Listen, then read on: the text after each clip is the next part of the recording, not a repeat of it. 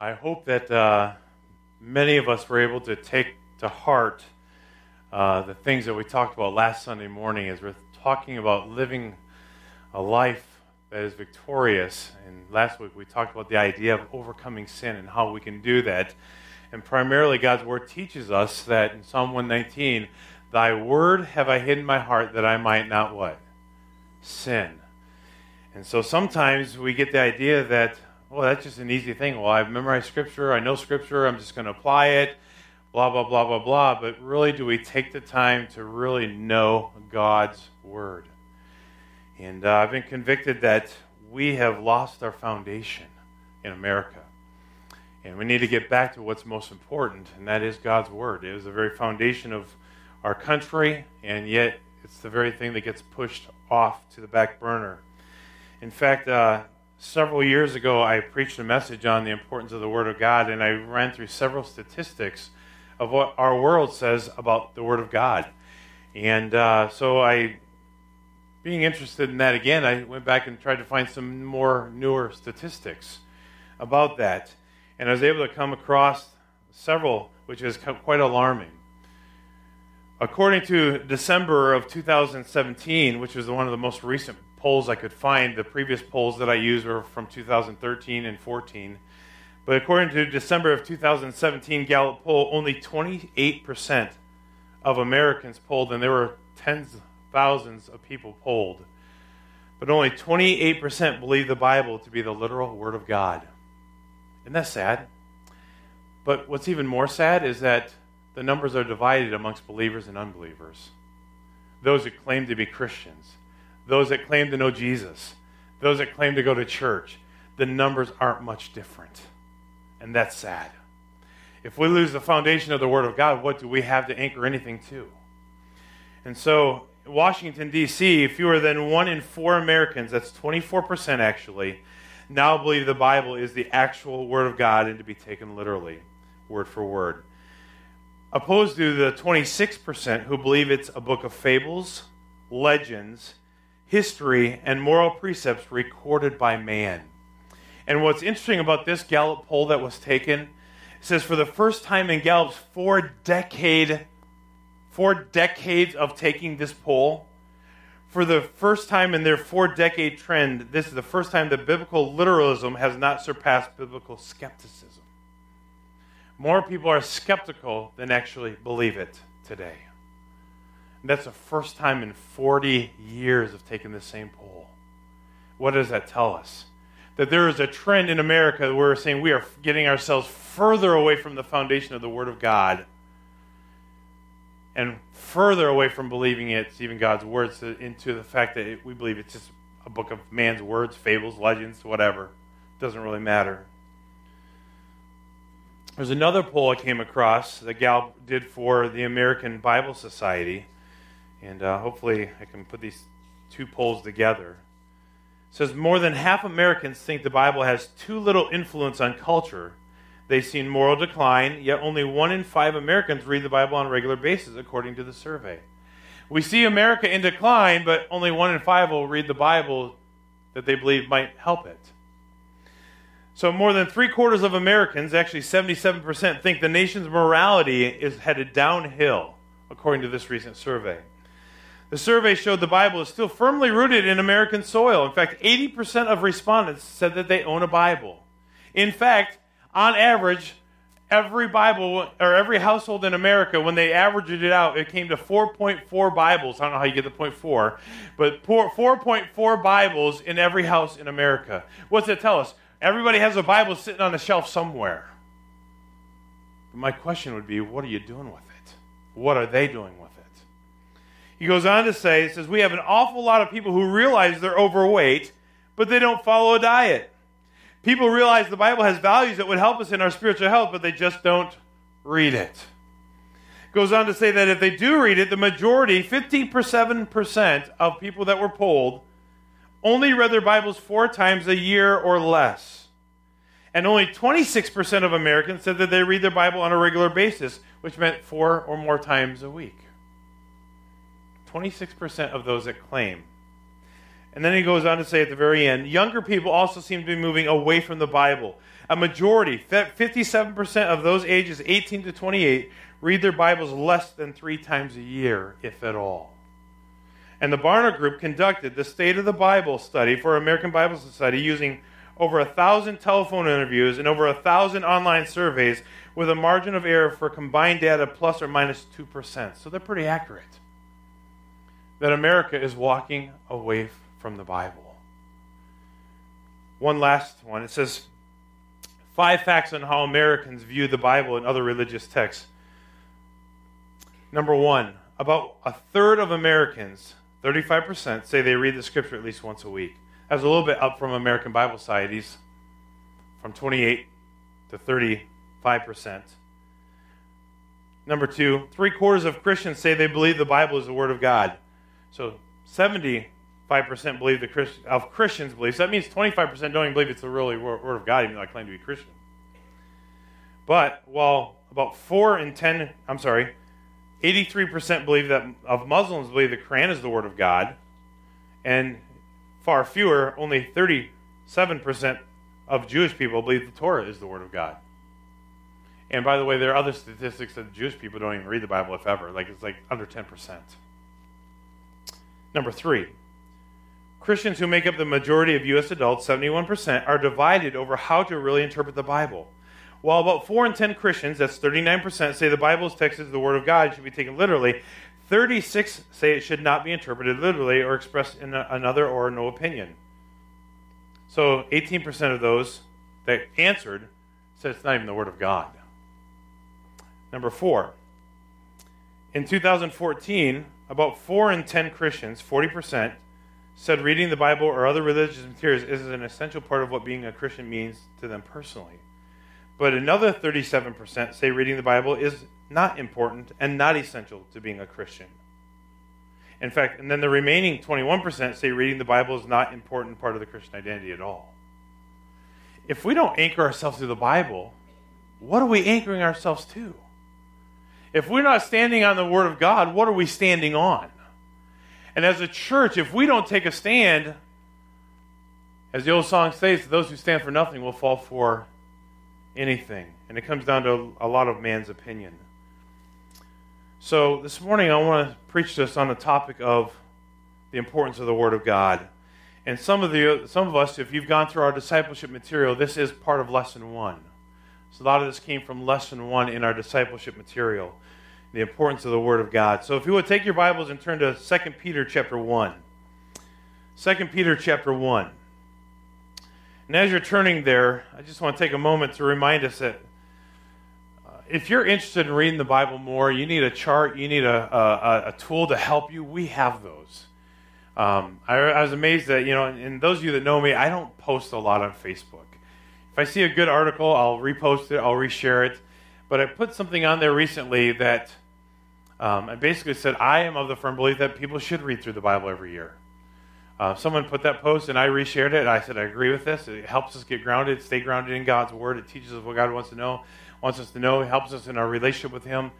And I didn't look to see who liked it, but you get all these like, those of you that are Facebook fanatics. Like. But I wonder how many of us who truly click like truly get into God's Word. I want to challenge us all to get back to that. Get back to where we have a vibrant relationship with God. This is how God speaks to us. This is how we speak to Him. And without this two-way communication, the relationship cannot be strong. Just like in a marriage relationship. If one is doing all this and the other one's walking away, communication has not taken place. It's only when there's a giving and receiving of communication that the relationship becomes stronger. It's no different with our walk with God. So, let's look to the Lord in prayer, and then we'll get into the main message. Lord Jesus, thank you for the opportunity to look at your Word this morning. And I ask, God, that you would speak to all of our hearts, Lord. And Lord, that maybe for many of us in this congregation this morning, Lord, it might be a reminder to get back at it. Get back to the place where we're spending time with you and reading your Word. Lord, help us to remove all the excuses, all the rationales of why we don't do it. Lord, help us not to find some justification for not spending that time with you and reading your Word. God, help us to desire, as your word says, the sincere milk of the word, that we may grow thereby. And Lord, that we would not just stay on the milk, that we would dig into the meat of the word as well. That we would make it a part of who we are as your children. Lord, I pray that you give clarity of thought and speech this morning. Lord, I pray that you convict our hearts, Lord, of the necessity of making this, Lord, not just in theory the foundation of our lives, but in practice. So, Lord God, would you speak to our hearts? We pray in Jesus' name. Amen. In 2 Peter chapter 1, verses 20 and 21, it says this, knowing this first, that no prophecy of Scripture is of any private interpretation. For prophecy never came by the will of man, but holy men of God spake as they were moved by the Holy Spirit. The question often comes, well, who wrote the Word of God? Where did it come from? And the answer is quite obvious, that it came from the Holy Spirit working through the hearts of man to write these things down. And just in case there's any question as to what that might look like, how that might be developed, he says very clearly, knowing this first, that no prophecy of Scripture is of any private interpretation. You think for a moment, what does that mean? What does that even say when it's not of any private interpretation? In other words, when we look at the Bible, when we look especially, we look at throughout the New Testament, we see that Paul wrote so many of the Pauline epistles, and Mark, and we have John, and we have all these people who wrote. What does it mean that that no prophecy came from any private interpretation? It means just that. It means that Paul didn't sit down and say, I wonder what I'll write today. I wonder, you know what, I saw this really cool thing that Jesus did. I think I'll just tell everybody about it. I think I'll blog about that on Facebook. It's not that. The Holy Spirit were working through these men as they wrote the Word of God. In other words, it's not man's opinions, although man has several of them. It's not man's experiences, though there are many of those. It's not man's thoughts. It's not man's prejudices. It's not man's biases. It is all the Holy Spirit working in through the heart of man, God speaking through them to write what he wanted man to know. So what's the point of all this? Is that we have lost the foundation. If we don't come back to the place where we realize that is God has given us his word so that we can know him and know how to live for him, we don't have anything to stand on. And so we got to come back to the place where the Bible truly is our foundation. It is the origin. And here's the other thing. If a man has an opinion of it, if man has his prejudices built into it, if man has his experiences wrapped around it, then it comes down to man to decide what part is good and what part is bad. What part is real, what part is not. What part is truth, what part is not. And if any one part of it is not true, what makes any part of it not true? So when you start piecemealing out the Word of God and saying certain things are true and certain things are not, and it comes down to man's opinions and biases and prejudices and whatever else, that's shaky ground that we stand on. That's thin ice that we're standing on. And so we have to come back to the place where it's all true or it's none true. I hope you understand that. So what it comes down to, what is the Bible's purpose? Well, take your Bibles and turn to John chapter 20. We're going to be jumping around just a little bit this morning. I hope you're okay with that. John chapter 20 and verse 31. What is the purpose of God's Word? In verse 30 it says, and truly Jesus did many other signs in the presence of his disciples, which are not written in this book. But these are written that you may believe that Jesus is the Christ, the Son of God, and believing you may have life in his name. He says very clearly, he says, I've written these things so that you may know Jesus Christ, so that you can know him. And he said there are other things that are not written in the book, but these things I've highlighted so that you can have a relationship with me, Jesus says.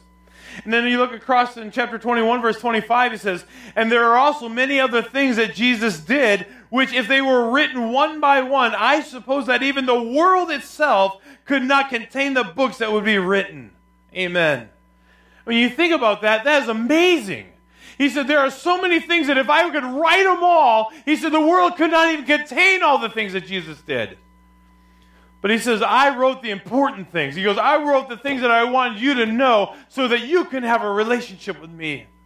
So if we're one of those that has a Bible on the shelf somewhere collecting dust, it's time that we take it out and read it so that we can know Jesus Christ and have a relationship with him. In 1 John chapter 5, verse 13, he says, these things have I written unto you who believe, that you may what? Wish? That you hope? That you can think? No, he says, these things have I written unto you, believe that you may what? Know that you have eternal life. I don't have to wonder my whole life through whether or not when I die, I'm going to go to heaven or not. I have that concrete faith. I have that concrete trust, knowing that God said, I've given you this word so that you can know for certain that I'm your Savior, that you're going to spend eternity in heaven, that you'll be with me when you die. I don't have to wonder. And I have to wonder whether it's not I do enough good or don't do enough good or do help enough people or don't help enough people or whatever, however it is that defines. And there are so many people, and I've talked to so many people who said, well, we're all going to get there. Some people are going to get there as Baptists, some people are going to get there as Lutherans, and some people are going to get there as Pentecostals, and some people are going to be the Church of God, Church of Christ, and some people are going to get there as Lutherans. Or wrong. Nobody's going to get to heaven except for through a relationship with Jesus Christ. It's not being a Baptist. It's not being a Methodist. It's not being any other denomination that you can think of under your head. It's in a relationship with Jesus Christ. And this book has to be the preeminent way in which we build that relationship. So he says, these things have I written to you who believe, that you may know that you have eternal life. And I'm amazed, too, just coupled with that, Romans chapter 1, verse 16. For I am not ashamed of the gospel, for it is the power of God unto salvation to everyone that believes, to the Jew first and also to the Gentile. He says, I'm not ashamed of it. Let me ask you a question. Are you ashamed of this book? I have to be honest with you. There have been times in my life, it's kind of like an ebb and flow, kind of a mountaintop valley experiences, where there have been times where I'm like, I don't care what you think, I'm standing here. And I don't care who knows it, and I don't care what they think about it, I'm going to stand here. And then there's been other times in my life where I say, well, I'm just going to keep my mouth shut. I don't want to rock the boat because I'm already on shaky ground. And the older I get, I realize, you know what? I got to stand firm. And it doesn't matter whether you agree with me or not. It doesn't matter whether or not you like what I like or not. The bottom line is it matters what God thinks. You used to have this phrase, well, if God said it, I believe it, and that settles it. It doesn't matter whether you believe it. If God said it, it settles it. And that's where we must stand, folks. We have got to get back where we're standing on God's word, and this is the firm ground that we're not going to shake on. So for what is the Bible profitable? Turn your Bibles to 2 Timothy. Remember, these are familiar verses this week on the importance of the Word of God. In 2 Timothy, if you would turn there. 2 Timothy chapter 3, verses 16 and 17. It says, all Scripture is given by inspiration of God. And we have to understand a couple of things as we go into this. It says not just parts of Scripture, not just certain texts of Scripture. What does he say here? All Scripture. That means the flood really took place. That means that Jonah really was swallowed by a fish. It means that an axe head really did float on the water. It means that a donkey really did talk. You look at all these things that in man's mind and how man reasons, this cannot have happened. This should not have happened. There's no way it could have happened. And we have to come back to the fact that if God says it did, it did. I don't have to understand how or why. I don't have to reason it in my mind to make it make sense. I just have to believe it and apply it. So he says all Scripture is given by inspiration, and the very word inspiration means what? God breathed. That means God was working through the Holy Spirit to work through the heart of man to write down what he wanted man to know. It's inspired of God, every bit of Scripture. And then he says it's profitable for four things. It's profitable for doctrine, for reproof, for correction, for instruction in righteousness. And as it says in our discipleship material, what is teaching? So that we know what's right. Man doesn't have to wonder, I wonder if this is right, if this is sin, if this is not sin. If we read God's word, he's going to teach us what is right. And then he says profitable for rebuking. In other words, so that we know what's wrong. You know what? As you go through life, it's amazing how often that we don't have to teach our kids how to do wrong. Hey, Johnny, let me teach you how to tell a lie today. Now, listen up here. This is going to be very important for your life here. Let me teach you how you tell a lie. Do we do that?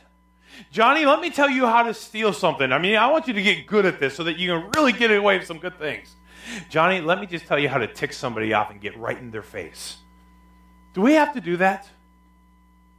Does anybody? I mean, you think he's a crazy person that would actually do that as a parent, right? But isn't it amazing how those things are natural? Because the heart of man is what? Deceitfully wicked. And God's word says, who can know it? So we have to teach our kids what is right, what is wrong. And we work with them. But the Bible's for doctrine. It teaches us doctrine, what is right. It rebukes us so we know what's wrong. And then correct it so that we can get it right. So that when we are in the wrong direction, we can say, hey, this is the wrong direction. We can repent of it, we can forsake these sins, and then turn the other direction. So we correct and then train how to keep it right. You see, all of us need those things. And God's word is what He has given to us to help us with those things.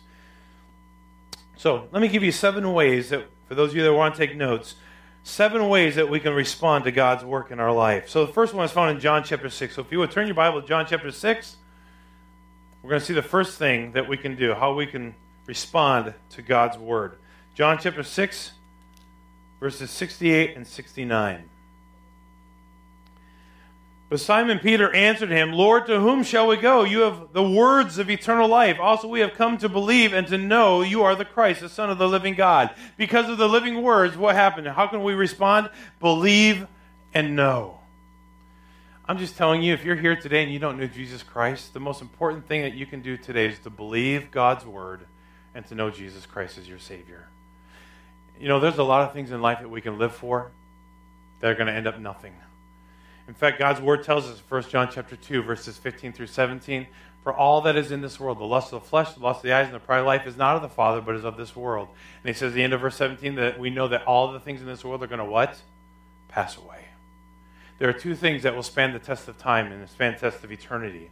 That's the souls of men and the word of God. That's it. So if we anchor our lives in those things and address those things, God will take care of us.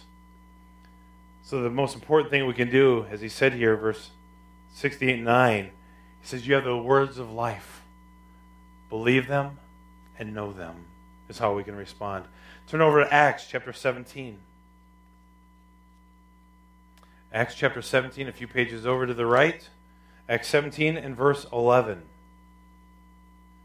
It says, these were more fair-minded than those in Thessalonica, in that they received the word with all readiness, and searched the scriptures daily to find out whether these things were so. 2 things that they did, and 2 things that we can learn from these Bereans. 2 things that we ought to practice in our lives. Number 1, says there right away that they searched the scriptures. You say, well, that's the pastor's job. That's why we pay him, so that he can search the scriptures and then he can tell us all what to do. No, that is not why you have a pastor. And that's not my job to just tell you what to believe. Although I will do my best to anchor you into what I believe. You have a responsibility to search the scriptures and then to see if what I'm saying is really true. Don't just take it at face value that, well, Ken said it, so it must be right. I mean, I hope that I've anchored myself enough in this where there's a presumption, but check it out. Study it for yourself. Know the Word of God. It says they searched the scriptures daily to find out whether these things were so. But it started with number 11. It says these were more fair-minded than those in Thessalonica in that they received the word of truth. You see, I can know something. I can believe something, but if I don't want to receive it, what good is it? You have the Word of God sitting on your shelf, but you don't look at it, don't read it, don't receive it, what good is it? It starts with, I'm going to receive the Word of God. And I'm going to search it. I'm going to examine it to see if what it said is so. So number 1, we believe and know. Number 2, we welcome it, we examine it, we receive it. Number 3, 1 John chapter 2, verse 5. All the way to the back there, 1 John chapter 2, verse 5. It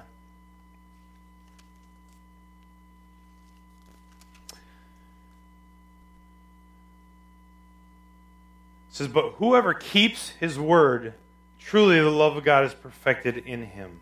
By this we know that we are in him. So let me ask you a question. It says, those that keep his word. What's the idea of keeping? Well, he goes on to explain that. In other words, you're abiding in Christ.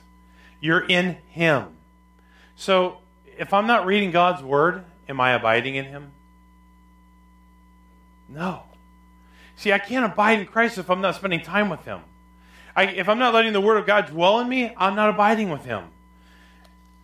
Because he makes it very clear. Verse 4, he says, he who says, I know him, and does not keep his commandments is a liar, and the truth is not in him.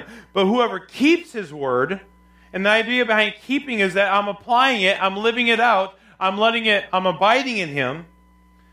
Whoever keeps his word, truly the love of God is perfected in him. By this we know that we are in him. So number 3, how can we respond to God's word? We keep it. Psalm chapter 119 gives us another one, number 4. Psalm 119 and verse 97. It says, oh, how I love your law. It is my meditation all the day. I think another way that we can respond to God's word is to love it. I found out in my life that the things that I love are the things that I give my time, energy, and focus to. How about you? I love my family, so I like to spend time with them. Love my wife, love to spend time with her. I love photography, though I don't love it as much anymore because I don't do it much anymore. But reading, love reading, so I always have a stack of books nearby.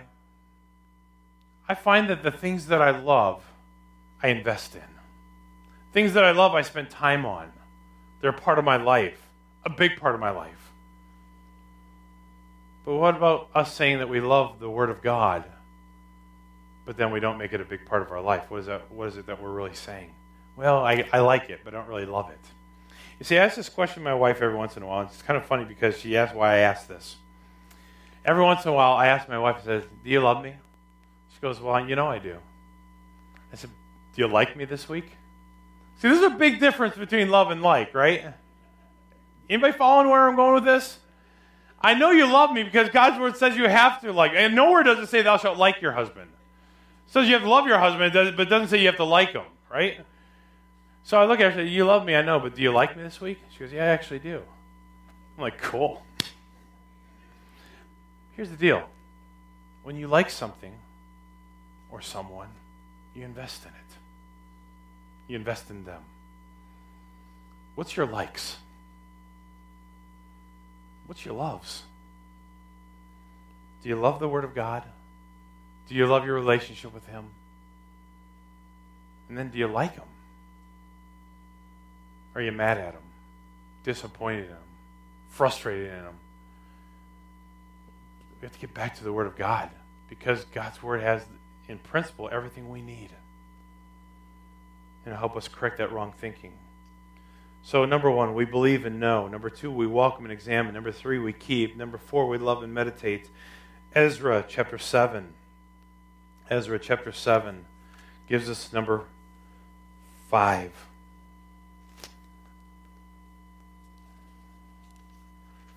It says, for Ezra had prepared his heart to seek the law of the Lord and to do it and to teach statutes and ordinances in Israel. How did he respond to the word? He studied it, he obeyed it, and he taught it. You say, well, that was Ezra. He's a minor prophet. I mean, he could do whatever he wanted with it. What does that have to do with me? I'm glad you asked, because go back to Deuteronomy chapter 6. It says, hear, O Israel, the Lord our God is one Lord. And then he goes on towards the middle of the chapter 6, and he says, parents, I want you to teach this to your children. And how can you teach something unless you study it and apply it to your own life first? So teach it to your children, who will teach it to their children, who will teach it to their children, who will teach it to their children. I wonder how often in our chains of genealogy, in our ancestral levels of family, where someone has neglected their responsibility to study, obey, and teach. I wonder what our world would be different, how our world might be different if we would apply this. Starting in the church and going out and winning the lost. But Ezra said, I'm going to study it, I'm going to obey it, I'm going to teach it. And then as we come into the book of Job, chapter 23, find number 6. How should we respond to God's word? Look at Job's example. 23:12 says, I have not departed from the commandment of his lips. I have treasured the words of his mouth more than my necessary food. I don't know that I could ever say that in my life. I want to be able to say that. I wish I could truly say that. But I don't know that, if I'm being honest with myself, that I really can. I mean, I love the Word of God. I found several years ago that every year as I switched translations, as I would read through a new translation every year, I fell in love with the word all over again. It's like, a different word of viewing it, a different word, switched out or something. I fell in love with it all over again.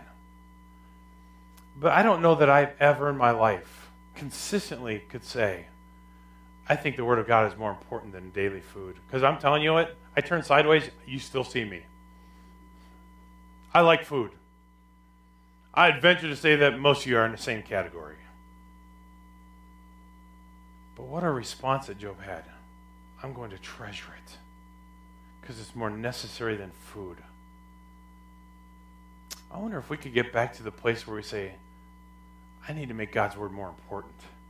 I need to apply it more. And then lastly, number 7, 2 Timothy chapter 2, verse 15 is another familiar passage. I know you all have heard this many times. But 2 Timothy 2:15 says, be diligent to present yourself approved to God, a worker who does not need to be ashamed. What's it saying there? Rightly dividing the word of truth. In other words, he's given us the responsibility to study it. Don't be ashamed of it. Correctly teach it. Make it a part of who we are. Realizing that it's so important. I'm going to give you one more set of things for those of you that like notes. What does God's Word do for us? Well, let's go back to Romans chapter 10, verse 17. Romans chapter 10, verse 17. What does God's Word do for us? It says, so then faith comes by hearing, and hearing by the Word of God. So, the Word of God brings us to the place of knowing Jesus Christ, salvation. Hearing comes first by the reading of the Word. Comes by our faith and results in our faith in Him. So the first thing that the Word of God does for us, it brings us to the point of salvation. Number 2, Psalm 119, 9 through 11. Wherewithal shall a young man cleanse his way by taking heed thereto according to the Word. It cleanses us. It cleanses us. You want to know how to get rid of sin? You want to know how to get rid of guilt? You want to know how to live a life that is righteous and pleasing and holy to God? Get in God's Word. You want to know how to please Him? Get in God's Word. It cleanses us. Psalm 119 and verse 25. Just back a page there. Psalm 119 verse 25 says this. My soul clings to the dust. Revive me according to your word. It revives us.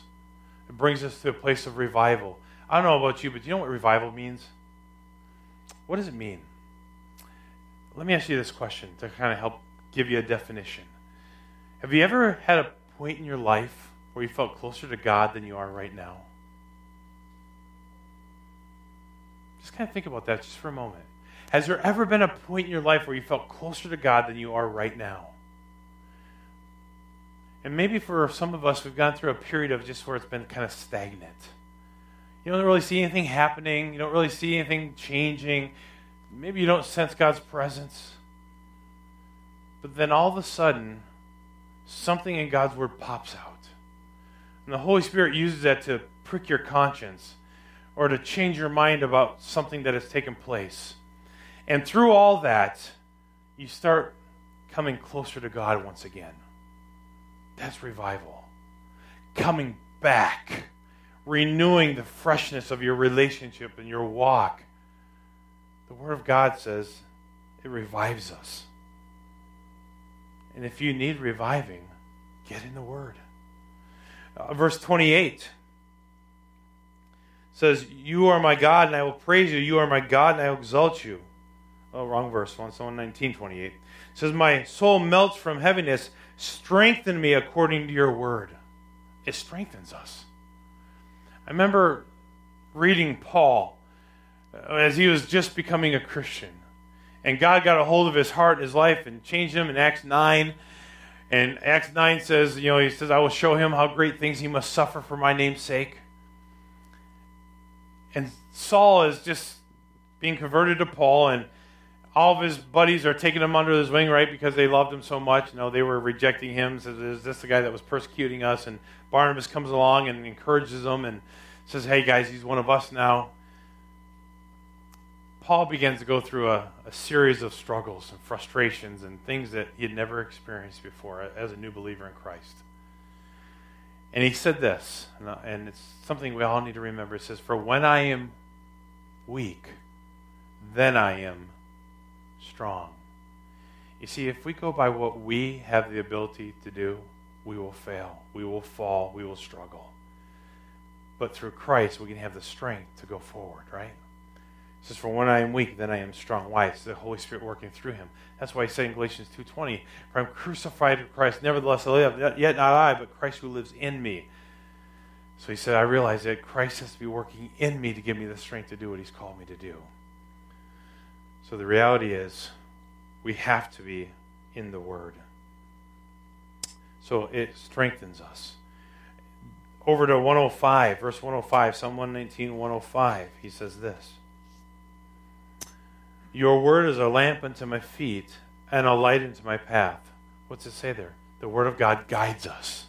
Every day, it guides us. I have no doubt, and I'll come back to this in a minute, that there is a word, the Word of God will address every principle that we'll ever deal with in our life. Every principle. It may not answer every direct question you have because of the wording or the terminology of it, but in principle, it'll answer everything that we need to know. In John 17:17 says, "Sanctify them through thy word is truth." So we see number 6 in John 17 that the Word of God sanctifies us. It helps us be set apart for God's work. Set apart as his children. And then one more in John chapter 8, if you turn there. John chapter 8, verses 31 and 32. He says, "Then Jesus said to those Jews who believed him, 'If you abide in my word, you are my disciples indeed, and you shall know the truth, and the truth shall make you free.'" You want freedom? Get in God's word, because it frees us. I remember when I was sharing the gospel with somebody years ago, they said, "Well, if I become a Christian, I can't do this, and I can't do that, and I can't go here, and I can't do that." And to them, becoming a Christian was just a new set of rules that I have to live by. It's a wrong perspective. You see, although I probably should have got the manual when I got married, I didn't get it. Should have got it, but I didn't. But I've learned over the years that there are certain things that please my wife and certain things that frustrate her. But the longer I'm in a relationship with her, the more I want to encourage her and bless her. God didn't say, "Well, I'm going to make you a robot. And as my robot, you are going to read my word to you every day for at least 30 minutes. And then you're going to pray to me for 45 minutes. And then you're going to go witness to 32 people every week. And then you're going to go to church 4 times a week. And you're going to help out with this. And then you're going to give out." He didn't make us robots. But he gave us his word so that we can know how to please him. The Word of God frees me. It's not a list of things that I have to do or don't have to do. It's a list of things that I can do that if I want to please my Father, I'll implement them into my life because I love him. Because what's the impetus for all of our actions before God? John tells us that if you love me, you will keep my commands. So whether I'm not obeying him is just a matter of whether or not I'm truly loving him or not. Love is my motivating factor for my obedience. I want to close with 3 verses. The one thing that hasn't changed in history is that this is the most sold book since the history of printing books, the Bible. That's a fact, undeniable. There's been no other book that's been printed more than this book. But here's the amazing fact about that. Throughout history, there have been numerous attempts to get rid of God's Word. Numerous attempts. There have been times in history where they have burned Bibles, where they have destroyed Bibles, where they have dumped them into the lakes, where they have dumped them into the seas. There have been times where people have tried to outright just destroy this book. But, as history also tells us, they've not been successful. In fact, in Psalm chapter 119, verse 89, probably one of the most familiar verses on this subject, says this: "Forever, O Lord, your word is settled in heaven." What's it tell us? It's not going away. And here's the amazing thing about that. If the Word of God is not going away, it means it's unchanging, and we can always anchor our entire life to this book. It doesn't change. It's not going away. You know, it's amazing over the years that concepts for self-help change. I promise you that if you were to go to the libraries and the bookstores 20 years ago and look on the shelves and find books on self-help, they're a completely different set of lists than what you'll find today when you go to the library and go to the bookstores. Because everything changes. How I should view myself, my self-esteem, how I should get in better shape, and all these things change. Remember when eggs were terrible for you? Come on. I lost 80 pounds eating 6 eggs a day. Come on. Eggs are good for you, and I love them. More the merrier. Like I said, if one steak is good, 2's better. I mean, that's how big people think about food. I mean, we like food. 1 egg's good, 5's better. I mean, fact. But you remember when they were bad for you, and you should quit eating them? And then you should take the yolks out and just eat the egg whites. What good is that? That's worthless. Who came up with that concept? But then all of a sudden, now they're good for us again. You should eat them. Remember when coffee was bad for you? Man, yeah, so I don't remember that. No, that was a thing for a while, even a couple years ago. But now they're saying, man, it's a diuretic. You ought to have at least 1 cup a day. Really? If 1 cup, one's good, 2's better. I mean, just saying. Everything in life changes. I mean, how many of us can think of 5 things that were bad for us and all of a sudden they're good for you, they found out? Aaron, asparagus, it's great. It is. You cook anything in enough butter, it's good. Just saying. Right? The Word of God never changes. And what was good for us 100 years ago, 200 years ago, when we started receiving copies of the text of God's Word, it's still good. Nothing's changed. He says, forever, O Lord, thy word is settled in heaven. Isaiah chapter 40, verse 8 says, forever, the word of God is going to remain. Matthew 24, verse 35, it's forever. But here's the problem. We've kicked the Bible out of everything in life. It's amazing. Go back and do a study of almost every one of our presidents. Here's something that you may not know about almost every one of our previous presidents, up until the last 6 or 8. Those first 10, 12 presidents, they were itinerant preachers. You know why our foundations of America were so great? Because they were anchored in God's Word. And it's amazing as you go, and I've never been there, I've only seen the videos of it, but if you go around the rotunda of the White House, there's the statues of the busts of our previous men. They were preachers. They were students of God's Word. They immersed themselves in the Bible. And that's why they wrote with wisdom the laws and the things that guide our country today. But the very thing that formed our country has been kicked out of our country. It's amazing that we can no longer put a Gideon Bible in motels and can't put them in schools across the country hardly, but we can distribute them amongst the prisons. Well, bless God, they need it, right? We don't need it in the schools. Yeah, we just wait till they get in trouble and get kicked into prison, then we give it to them. It's crazy. Folks, we're losing our foundation. What can we do about it? Get back into it. Make it a priority in our lives. Make it the foundation of your family. Inside the Gideon New Testament, it says this. I'll close with this. The Bible contains the mind of God, the state of man, the way of salvation, the doom of sinners, and the happiness of believers. Its doctrines are holy, its precepts are binding, its histories are true, its decisions are unchangeable. Read it to be wise, believe it to be safe, and practice it to be holy. It contains light to direct you, food to support you, and comfort to cheer you. All the things that we just read about from God's Word. It's the traveler's map, the pilgrim's staff, the pilot's compass, the soldier's sword, the Christian's charter.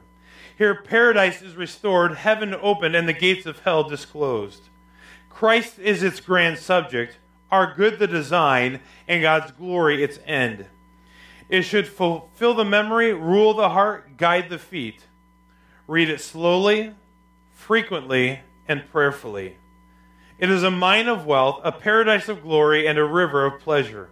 it is given you in life, will be opened at the judgment, and will be remembered forever. It involves the highest responsibility, will reward the greatest labor, and will condemn all who trifle with its sacred contents. I love that statement that's put in the opening of Gideon Bible, because it's the very truth, and this is the very thing that will give us life. But starting with the very thing, he says, I have given you the word so that you may know me.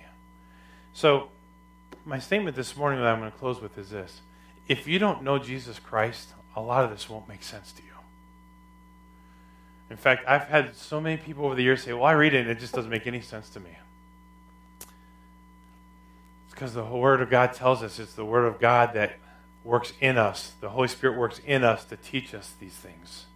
And without the help of the Holy Spirit working in your life, you're not going to understand it. So that's the starting point. It's not joining a church. It's not doing good or giving to the needs of people. It's not becoming a Methodist or Lutheran or Church of God, Church of Christ, or anything else. It comes down to a relationship with Jesus Christ. Do you know him? And once you know him, he said, this is how you can begin to live for me. This is how that relationship can grow. I'm going to speak to you, and then you can speak back to me. And through that communication, we'll begin to love each other and live for each other. So do you know him? Say, if you do, that's wonderful.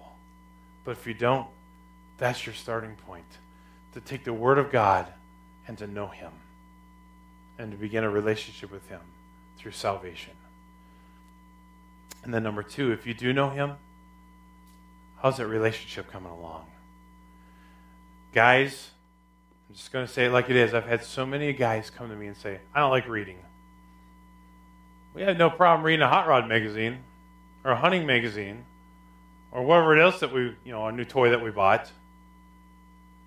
What about this book? Are you in it? And there are tools that can help you, men. You need to be the leaders of your homes. You need to be the leader of your family. You need to be the leader in the church, not the women. And you can't do that unless you get in God's Word. And there are tools. There are things that will help you. There's plenty of Bible apps that you can listen to the Word of God and meditate on it and pray it back to the Lord. But quit making excuses. Quit making excuses. Man up and read. Man up and get in God's Word. Get some character, get some guts about you, and get in God's Word. You need to do that. If you want a family that's going to be pleasing to God, if you want a life that's going to be pleasing to God, if you want a life that God's going to honor, get in His Word. So I've been in church my entire life. Big deal. Being in church does not substitute spending time with God and His Word. So it doesn't matter what you've done. Get in God's Word. Let it change your life. If you'll do it, you'll never regret it. Let's pray.